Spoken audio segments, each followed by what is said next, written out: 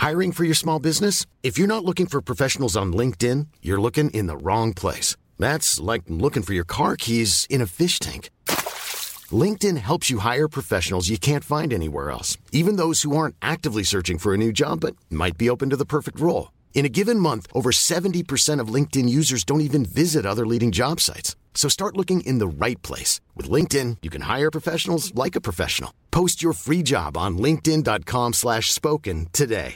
Hey, I'm Ryan Reynolds. At Mint Mobile, we like to do the opposite of what Big Wireless does. They charge you a lot, we charge you a little. So naturally, when they announced they'd be raising their prices due to inflation, we decided to deflate our prices due to not hating you. That's right. We're cutting the price of Mint Unlimited from $30 a month to just $15 a month. Give it a try at mintmobile.com/switch. $45 up front for 3 months plus taxes and fees. Promo rate for new customers for limited time. Unlimited more than 40 gigabytes per month. Slows full terms at mintmobile.com. Since 2013, Bombas has donated over 100 million socks, underwear, and T-shirts to those facing homelessness. If we counted those on air, this ad would last over 1,157 days. But if we counted the time it takes to make a donation possible, it would take just a few clicks. Because every time you make a purchase, Bombas donates an item to someone who needs it. Go to bombas.com/ACAST and use code ACAST for 20% off your first purchase. That's bombas.com/ACAST, code ACAST. This is a Lip Media podcast. Oh, hello, chickens. This is the fabulous Adam Richard, who has a theory.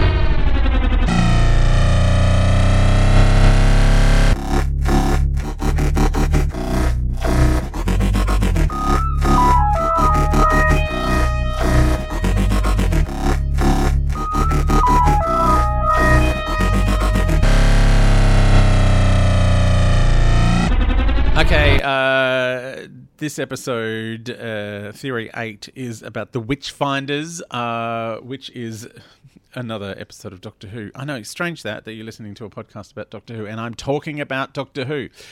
It's not always the case. You know, the last one I was talking about Wentworth. So this is another episode in which we've had this is the third one in a row written by someone other than Chris Chibnall. I mean, he wrote half of the episodes this series, so, you know, let's give him a couple of days off. I know. It's been kind of fun.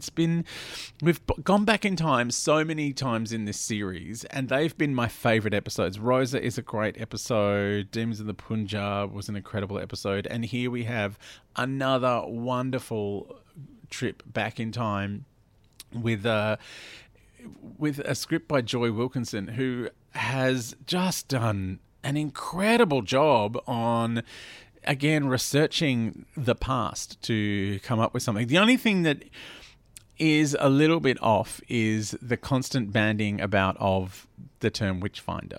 So in the episode, the Doctor claims to be the Witchfinder General, and our chief bad guy, which is Becca, who's played by, Mrs. O'Brien from Downton Abbey, Siobhan Finneran. Oh, my God.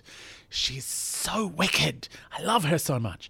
I really missed her when she left Downton. I was like, no, bring back Mrs. O'Brien. She's such a wicked cow. But, yeah, I do like the Witchfinder General. So the Doctor says she's the Witchfinder General. Becca's like, of course you are. I've read that on your psychic paper. I love that the psychic paper comes back. And then, like, later on when King James turns up and she shows him the psychic paper, he's like, well, you couldn't be the Witchfinder General. You're a woman. That must be him over there, Graham, because he's the older guy. By the way, I have a theory. Now, this has been percolating inside my head for the last, I think, 5 or 6 episodes, and I keep meaning to say it out loud, and I get distracted by myself. But here is a theory, like, about the way this incarnation of Doctor Who relates to the very first series from 1963. So back then, we had 3 companions and the Doctor. The Doctor was an old man, played by William Hartnell. We had his granddaughter Susan there, who was frequently falling over and would be frightened by everything. We had Barbara, who was a history buff, a history teacher at school. And Ian, who was also a teacher. One of Susan's teachers was a science teacher.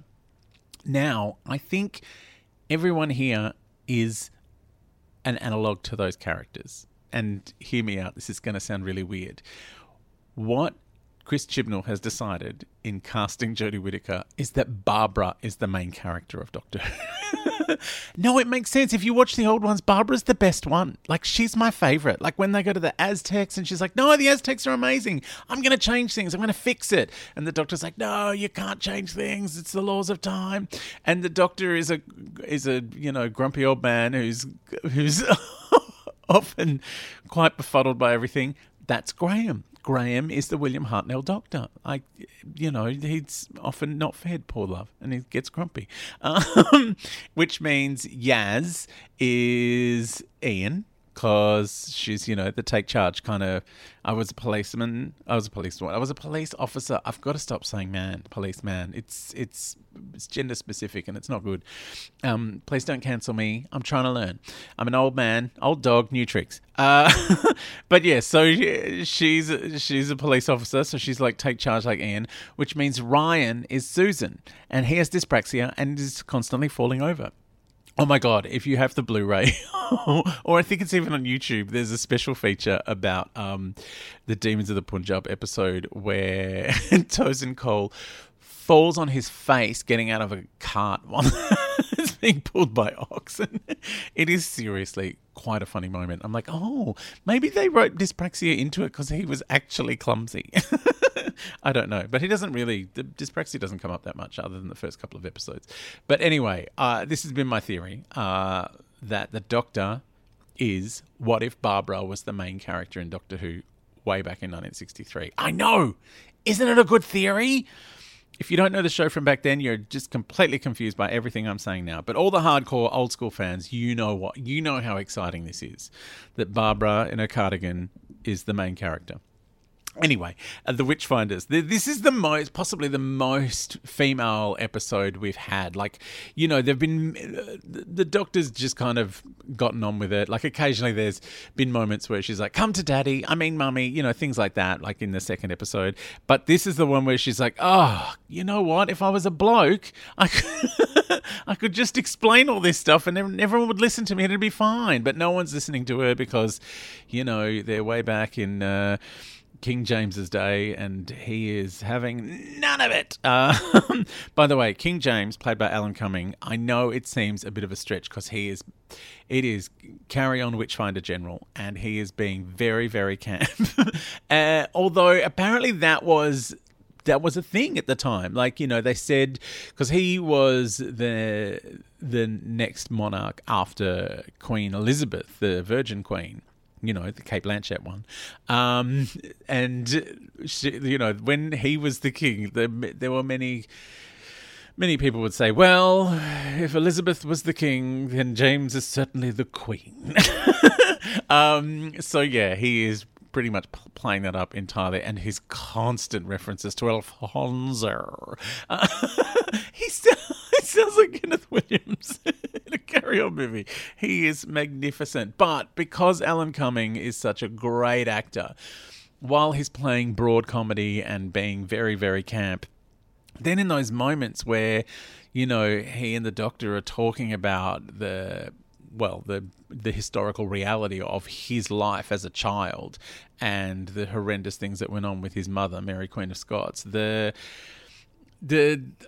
kind of vulnerability that he is able to draw on, the damage, the almost making the camp facade look like, kind of some armor that he's built, emotional armor to deal with this horrendous kind of abandonment and being raised by regents and being turned against his own people. And it's just, it is a really, really fascinating thing. Now, I was about to tell you right at the start about the Witchfinder General and how it's a term that's used a lot about these days, but there was only one Witchfinder General. His name was Matthew Hopkins, and he gave himself that title. That was not given to him by the king, not given to him by Parliament. He made it up. He wrote a book about his experiences.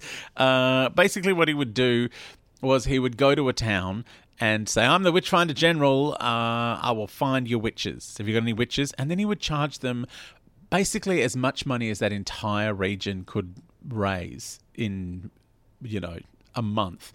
And it was a scam.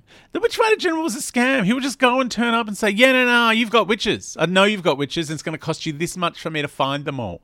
And then he would find a couple of people, and then they would be killed.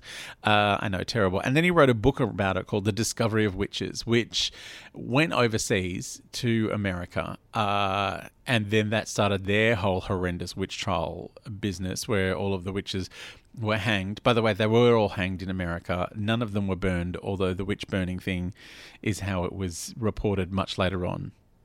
I know, it's bizarre.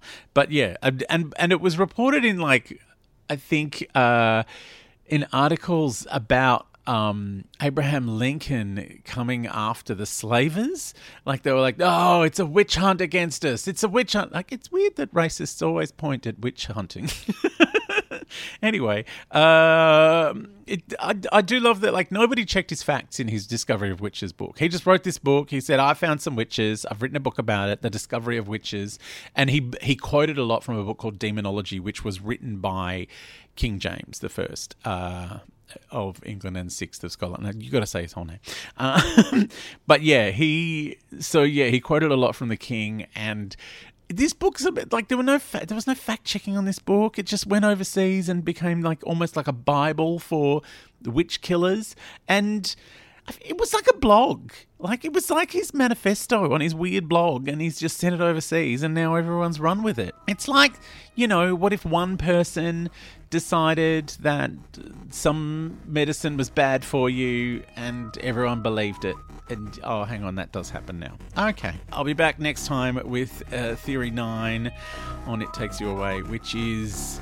that might be a double episode, frankly, because there's a lot to talk about in that.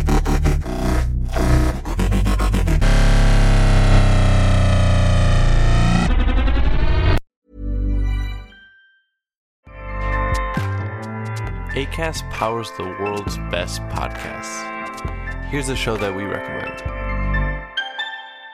The Real Housewives is a guilty pleasure for most, but if you're looking to not feel guilty about that pleasure, tune in to Everything Iconic with me, Danny Pellegrino, where I break down all the messy moments and behind-the-scenes antics of Bravo's popular franchise. And on Everything Iconic, I also interview celebrity guests like Kelly Ripa, Keke Palmer, Drew Barrymore, Cameron Diaz, and more about their guilty pleasures, their past work, and so much more. So if you're pop culture obsessed and find yourself watching way too much reality TV like me, tune in to Everything Iconic with Danny Pellegrino, wherever you listen to podcasts.